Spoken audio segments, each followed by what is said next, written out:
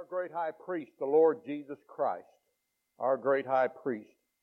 And just by way of review, we've been dealing just a little bit in our Sunday school classes about the atonement, as we looked this morning at the high priest in the Old Testament. Well, in the book of Hebrews, the Spirit of God has moved the writer of the book of Hebrews to show us how much more superior and greater our Lord Jesus Christ is than Judaism or the Old Testament covenants, the high priest in the Old Testament. That's my goal this morning, is to show you that we have a superior, a high priest this morning that is able to be touched by the feelings of our infirmities, one that is able to save. One that is able to save this morning. As we look at the book, we find in chapter number 1 that the writer of Hebrews compares our Lord Jesus Christ and shows how superior He is to the angels. Angels was a big topic item for the Old Testament.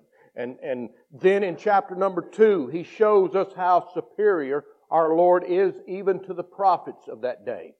And then in chapter number 3, He takes on the lawgiver Moses and shows us that our Lord Jesus Christ is more superior. He's greater than even Moses.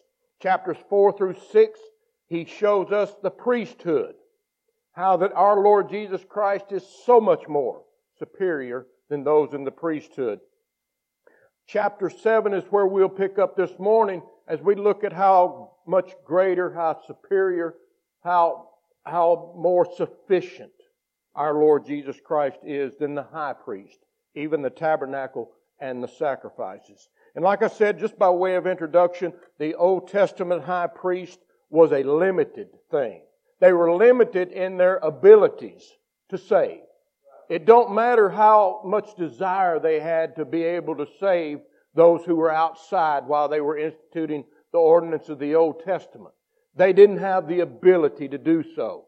I've got the desire to do a lot of things in my life. I've got the desire to want to help sick people. But I don't have the ability to do that. I have the desire to want to help people with their finances, but I don't have the ability to do that. Whereas in the Old Testament, those high priests may have had the desires. No matter how sincere they was in their desires, they were still not able to save anyone. Our Lord Jesus Christ come with the ability and the desire to save. And that's what our text verse teaches us this morning, that He's able. He's able to save to the uttermost those that come unto God by Him. As we look at these passages of Scripture this morning and we think about the Old Testament high priest, I want you to see the Lord Jesus Christ as your only avenue of salvation. If you're here this morning and you just got a good dose of religion, I hope today before you leave that the Holy Spirit of God will introduce you to my great Savior, my great high priest, the one who makes intercession for me, the one who is seated at the right hand of God the Father right now, who is my mediator, who stands up in my case and tells my adversary that I'm not guilty, that I've been forgiven. Past, present, future, I've been forgiven. That's the Jesus that I want to introduce you into today, is one that is able to save you, and not only able to save you, but able to keep you saved. All right? So let's get into the passage right now, and let's see what the Lord says about these things. And there's about 5 things that I want to try to cover with you this morning, and I promise you, I won't keep you past 12:30. How's that?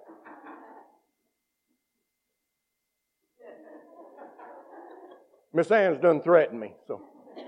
Anyway, there's 5 things, and I'm going to try to do this rather briefly and quickly. But you know how Baptist preachers are. They'll tell you this is not going to take long, and about an hour later, here you go. So, the first thing we're going to look at this morning is who will be saved by this great high priest. Who will be saved by this great high priest? Then we're going to say where that those who are saved, where they must go. Where they must go. And how can we get there? And then the fourth thing is our Savior, our high priest, His ability to save you. And then the last thing we'll look at is the reason that Jesus can save us. So the first thing we want to look at this morning is who is it that will be saved? And I think that everyone ought to be interested in that. Everybody ought to be interested in who's going to be saved. And if you are one of those who will be saved, because it is evident this morning that not everybody is saved. So the Bible doesn't leave us to guess about this, but it tells us exactly who they are. And it's right here in this passage of Scripture. Like I said, it doesn't leave us to wonder. It doesn't leave us to speculate, but it tells us right out who they are who will be saved. Let's look at the passage. He says, wherefore He is able also to save them. Them. Now, He doesn't use a proper name. He uses a pronoun. If He had said, God is able also to save the Baptists, well, that would have been pretty clear. If you're a Baptist, then you can be saved. Or He didn't say, if God, He is wherefore able also to save the Methodists or the Presbyterians. He doesn't say that. He doesn't use that proper name. He uses a pronoun to describe who they are, and He does it by characteristics. He tells us in characteristics who they are, who the them is in this passage of Scripture. When you look over into the book of Psalms, chapter number 15, you will find there that David, the king, had this same desire to know who was going to be in heaven and if he was one of them. But he doesn't give us if you're this, that, or the other. But it uses some characteristics. And let's turn over there really quick to Psalms chapter number 15. Or you can trust me to read it to you if you like. Psalms chapter number 15. And let's look at some of the characteristics of them. Those whom will be saved. Or who are saved, if you will. He says, Lord, in verse number 1, this is Psalm 15, who shall abide in Thy tabernacle? And who shall dwell in Thy holy hill? What is He saying? He says, Lord, who's going to be in heaven? Who's going to dwell with You? Who's going to be there? Look at what He says. He that walketh uprightly and worketh righteousness and speaketh the truth in his heart. He that backbiteth not with his tongue, nor doeth evil to his neighbor, nor taketh up a reproach against his neighbor, in whose eyes the vile person is condemned. But he honoreth them that fear the Lord. He that sweareth to his own hurt and changeth not. He that putteth not out his money to usury, nor taketh reward against the innocent. He that doeth these things shall never be moved. So if you look at these things this morning, child of God, and you fit these characteristics, then you ought to praise God because He's worked a work in you. He has come to seek and to save you. But don't fool yourself. Don't fool yourself this morning into thinking it's what's written over the door of a church that will get you into heaven. Don't think this morning it's because of something that you have done or you have accomplished in your life in a good do person that's going to merit you righteousness with God. As we look back and we think about the high priest in the Old Testament, those guys were kind of the upper echelon of religion. They were good people. But you know that they could not enter into the tabernacle without blood. As we studied in Sunday school class this morning, they could not go into the holiest of holies, into the presence of God, without the shedding of the blood of an innocent animal. They had to offer up that blood for their sins before they could offer up that blood for the sins of the people. You cannot enter into the presence of a holy God in and of yourself. We have to have a great high priest that has interceded for us, that is now seated at the right hand of God the Father, who didn't take in the blood of bulls and goats, but He is in there with His own blood. You got to realize that this morning, and when you realize that, it's going to change your character. It's going to change who you are. Let me tell you something, child of God. If you say that you've been born again, that you've been washed in the blood of Jesus Christ, and there hadn't been a change in your life, in your character, in who you are, you might want to check up. You might want to take a little inventory in your life. People say, well, I never take inventory. I don't think about things like that. A man that doesn't take inventory and look at his life and see where he's at in his walk with God, who does not do that is a fool. It is the greatest day's work you will ever do. Seeing if you fit these characteristics. If you, in fact, are one of the them, that He is saved. Who will be saved? And you can know it? What? Yeah, you can know you're saved. Well, I didn't think you could know you're saved until you got to heaven. Wow, I'd hate to know I was already in heaven before I knew I was saved. What a miserable life this would be. The book of 1 John chapter 5 and verse number 13 says, "These things have I written unto you that believe on the name of the Son of God, that you may know you have eternal life." You can have it right now in this present life. You can know that you're saved. I think that's a blessing. To have the confidence and the self-assurance that I'm saved this morning, not based on what I've done, what I've accomplished, or what I didn't do, but it's based on the work and the merit of the Lord Jesus Christ. Just like that high priest in the Old Testament who couldn't enter into the holiest of holies without the shedding of the blood.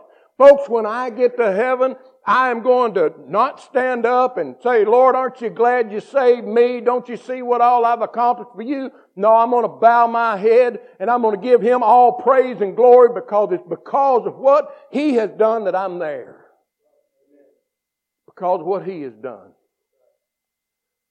There's a lot of things, folks, and I want to be careful. I want to show reverence because I know Billy Graham has done more work and has accomplished more things than I will ever do in my lifetime. I know that. There's a lot of things about Billy Graham that I really love. And there's some things that I didn't. But that's okay. I'm not his judge. I'm not his God. Not his Lord. But one of the grandest things that I ever heard Billy Graham say, he was preaching in front of 350,000 people in Germany. And Billy Graham made this statement. He says, "You know, when I reach those pearly gates, so to speak, pearly gates, and I go up before St. Peter, and St. Peter asked me, he said, 'Billy, what gives you the right to enter this city?' Billy Graham said, 'You know, I won't say I'm Billy Graham because that ain't going to matter.' He says, 'I'm not going to say I'm Billy Graham the Baptist because that ain't going to matter either.'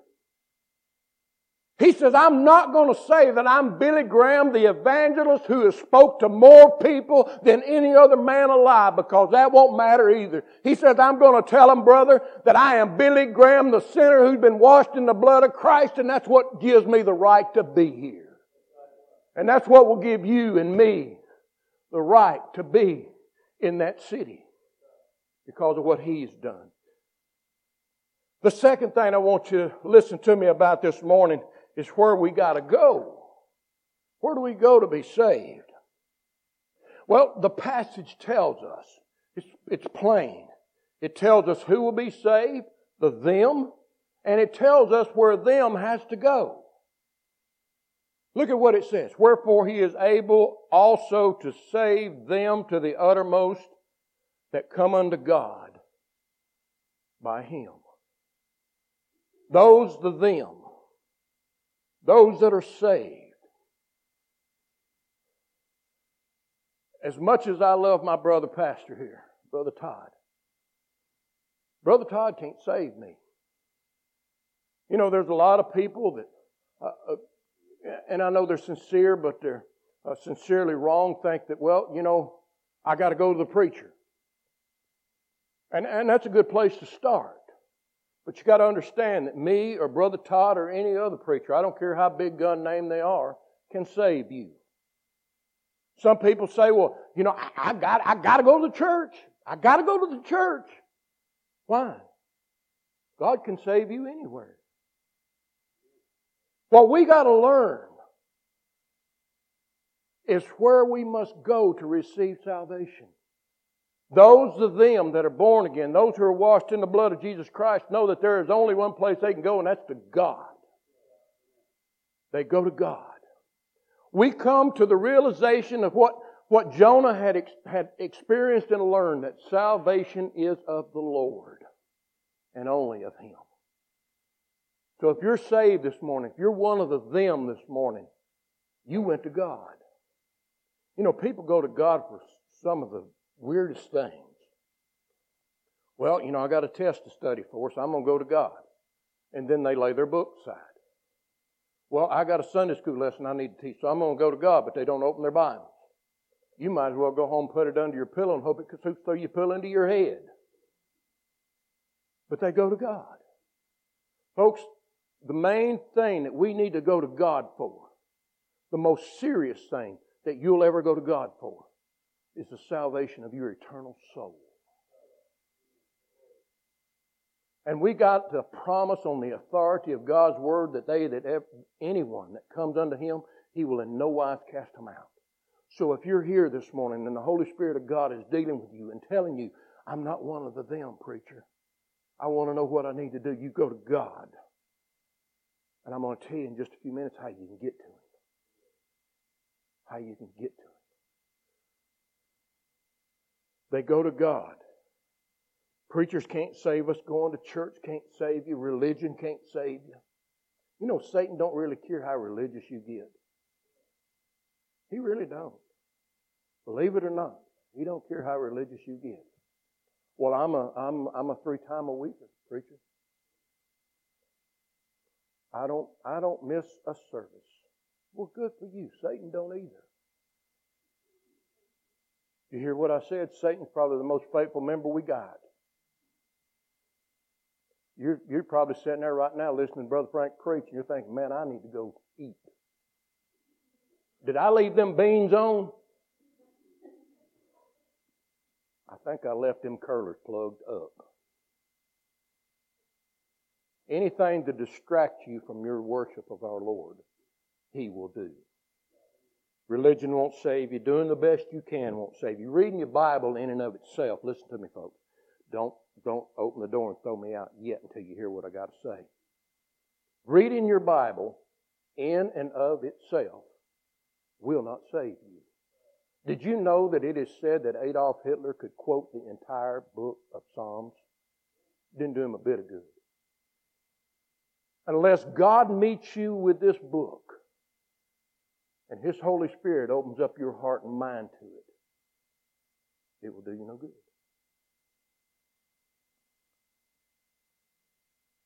Them, they know that the only place they can go for salvation is God. Our great high priest, that's what He does. Third thing, I'm doing pretty good. Thank you. Appreciate that, brother. Now it's on you. I told you I was going to tell you this. Those of them that is mentioned here in this passage of Scripture, they know who they have to go to, but there's a problem. We can't get to Him. John 6:44 says that no man can come unto me. No man can come unto me. Oh my, what am I going to do now? Well, if I stopped right there and didn't quote the rest of that passage, we'd be in deep trouble. He says, no man can come unto me except the Father which has sent me draw him. Draw him. How do we get to God?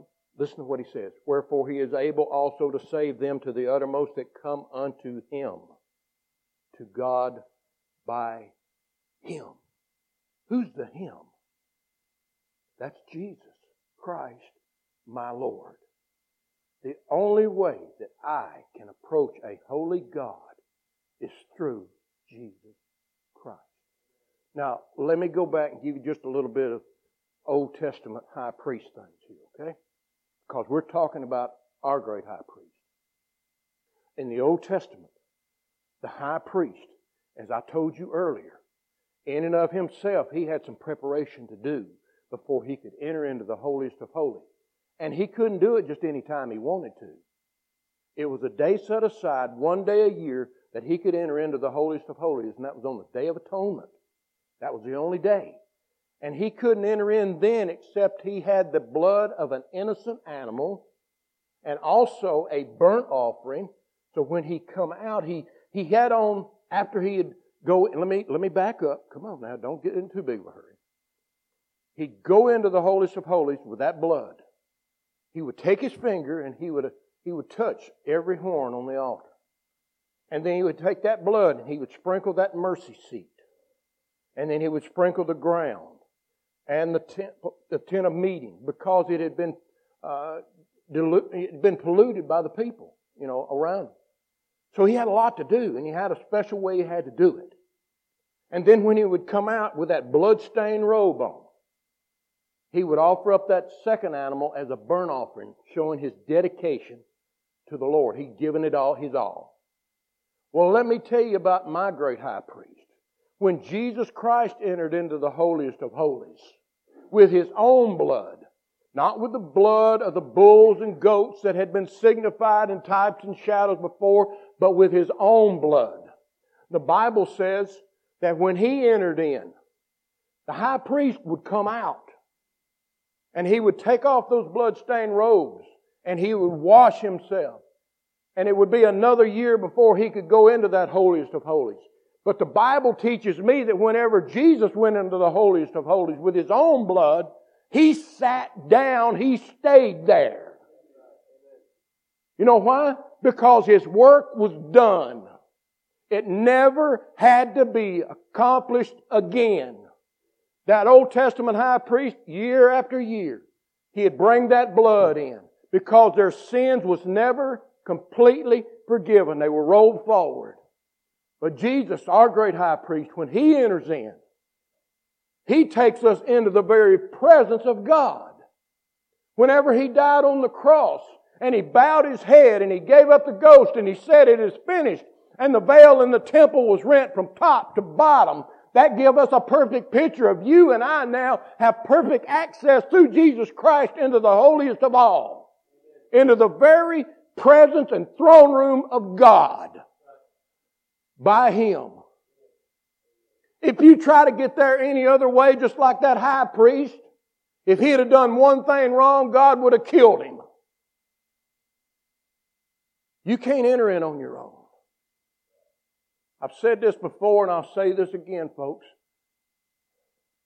A lot of people play church because they, I don't know why, but maybe they're ashamed because they've been a member for so long, and they don't want to make it known that they've been, deceived or whatever. But let me tell you something, and listen to me. Heaven's sweet. Hell's hot. Eternity's long for you to play games with your soul. If you're one of them, you come to God and only Him. And you come to Him through the blood of His Son, the Lord Jesus Christ. That's the only way you can get to Him. If you try to come up some other way, you'll be the same as a thief and a robber. If you try to come in because of your good works and your religion, it won't work. Fourthly, I hope you're one of them this morning. And I hope if you're not one of them this morning, that the Holy Spirit of God is pounding your heart right now, showing you that you need a Savior, that you need to go to God, and that the only way that you can get to God is through Jesus Christ. Let me give you I've told you some really good news. He's able. And that's what I want to talk to you about now. The fourth thing is our high priest, our Savior's ability to save. Look at what it says here. It says, "Wherefore He is able to save them to the uttermost that come unto God by Him." His ability to save. It says here in the King James Version, the uttermost. Other translations I looked at, which is just as good, says perfect. He can save you perfectly.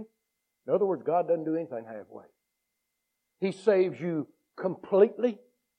That means He saved you of your past sins, your present sins, and whatever sins you may commit. He's able to do that. And then He's going to save you for eternity. In other words, He's got the power to save you, and He's also got the power to keep you saved. You know, brother, If I thought for one moment that I had to keep myself saved, I'd lose out. If salvation, Jared, was 99 and 64, 100% God, and that other little bitty thing, me, I'd go to hell. But because it's 100% His finished work, His merit, His work, I can rest in the hope of Jesus Christ. That His death, His burial, His resurrection is sufficient to save even me. It says He saves us to the uttermost. In other words, He's able to save no matter the number. Revelation chapter 7 and verse number 9, John the Apostle says, after this, after the great tribulation, he says, of the great multitude which no man could number, of all nations, people, kindreds, and tongues. He says, who are these? And the angel tells him, he says, these are they who have made their robes white in the blood of the Lamb. So it's no number that He can't save. Their numbers don't matter. He can save to the uttermost. In all difficulties. You may be sitting there this morning, you may be saying, well, preacher, you don't know where I've been. You don't know what I've done. It doesn't matter. His blood is sufficient to save even you. No matter where you've been, no matter what you've done. If you'll read Acts chapter 2, you will find there that the same people that was standing around His cross when He was crucified, that was shouting, crucify Him. He saved others. Why can't He save Himself? Are the same ones on the day of Pentecost that God saved. What about the Apostle Paul, who said he was the chief of sinners, who stood by holding the coats of those who were stoning one Stephen to death, who persecuted the church? He can save even you. Doesn't matter where you've been, how bad you think you've been, or how good you think you are. You know, God saves good people too. We have in John's Gospel, chapter 3, the record of a good man, Nicodemus. Oh, yeah, he was a priest. Any Baptist church would have probably loved to have Nicodemus. Paid his tithes, faithful, good upstanding person in the community, but Nicodemus had a severe problem that a lot of people have. He was religious but lost. Lost as a goose. I serve a Savior today that is able to save from the uttermost to the guttermost. Doesn't matter where you've been. He can save you too. And then lastly, not only can my Savior have the ability to save, He can save in spite of time, place, it doesn't matter. The reason that Jesus, our high priest, can save us is that He ever liveth to make intercession for us. You see, the high priest in the Old Testament was limited. Just like Moses was limited, Aaron was limited, Joshua was limited. You and I are limited. You know what by? Death. It's said that the high priest would serve some, and they were appointed, and they had to follow a certain family tree of the tribe of Levi, but they had to be in the household of Aaron as they followed through as being the high priest. About 25 years of age, they would be priest until they was about 50. And then they would step down. But then they would die, and another high priest would have to be appointed. Well, you see, that differs in our great high priest. He's alive today. He's alive forevermore. And what He's doing right now is what He does every day for you and I. He intercedes. He mediates. Whenever our adversary comes to us and he accuses you, accuses me, Jesus Christ stands up and He says, Father, that one's one of mine. Put that on my account. What a blessing that is to know that when I sin, and I do, whether it's a sin of omission or commission, whether it's intentional or unintentional, we all sin. So don't look at me like you've never done it. Thank God Jesus Christ stands up and says, that's one of mine. I've paid their sin debt. They're mine.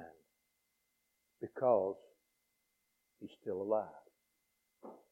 And He always lived to make intercession.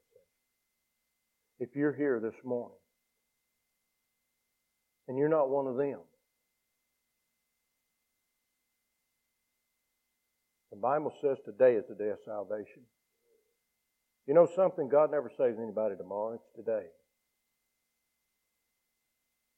Today is the day of salvation. Harden not your heart. If the Spirit of God is dealing with you this morning, if the Spirit of God has showed you that you're not one of the them, I invite you today.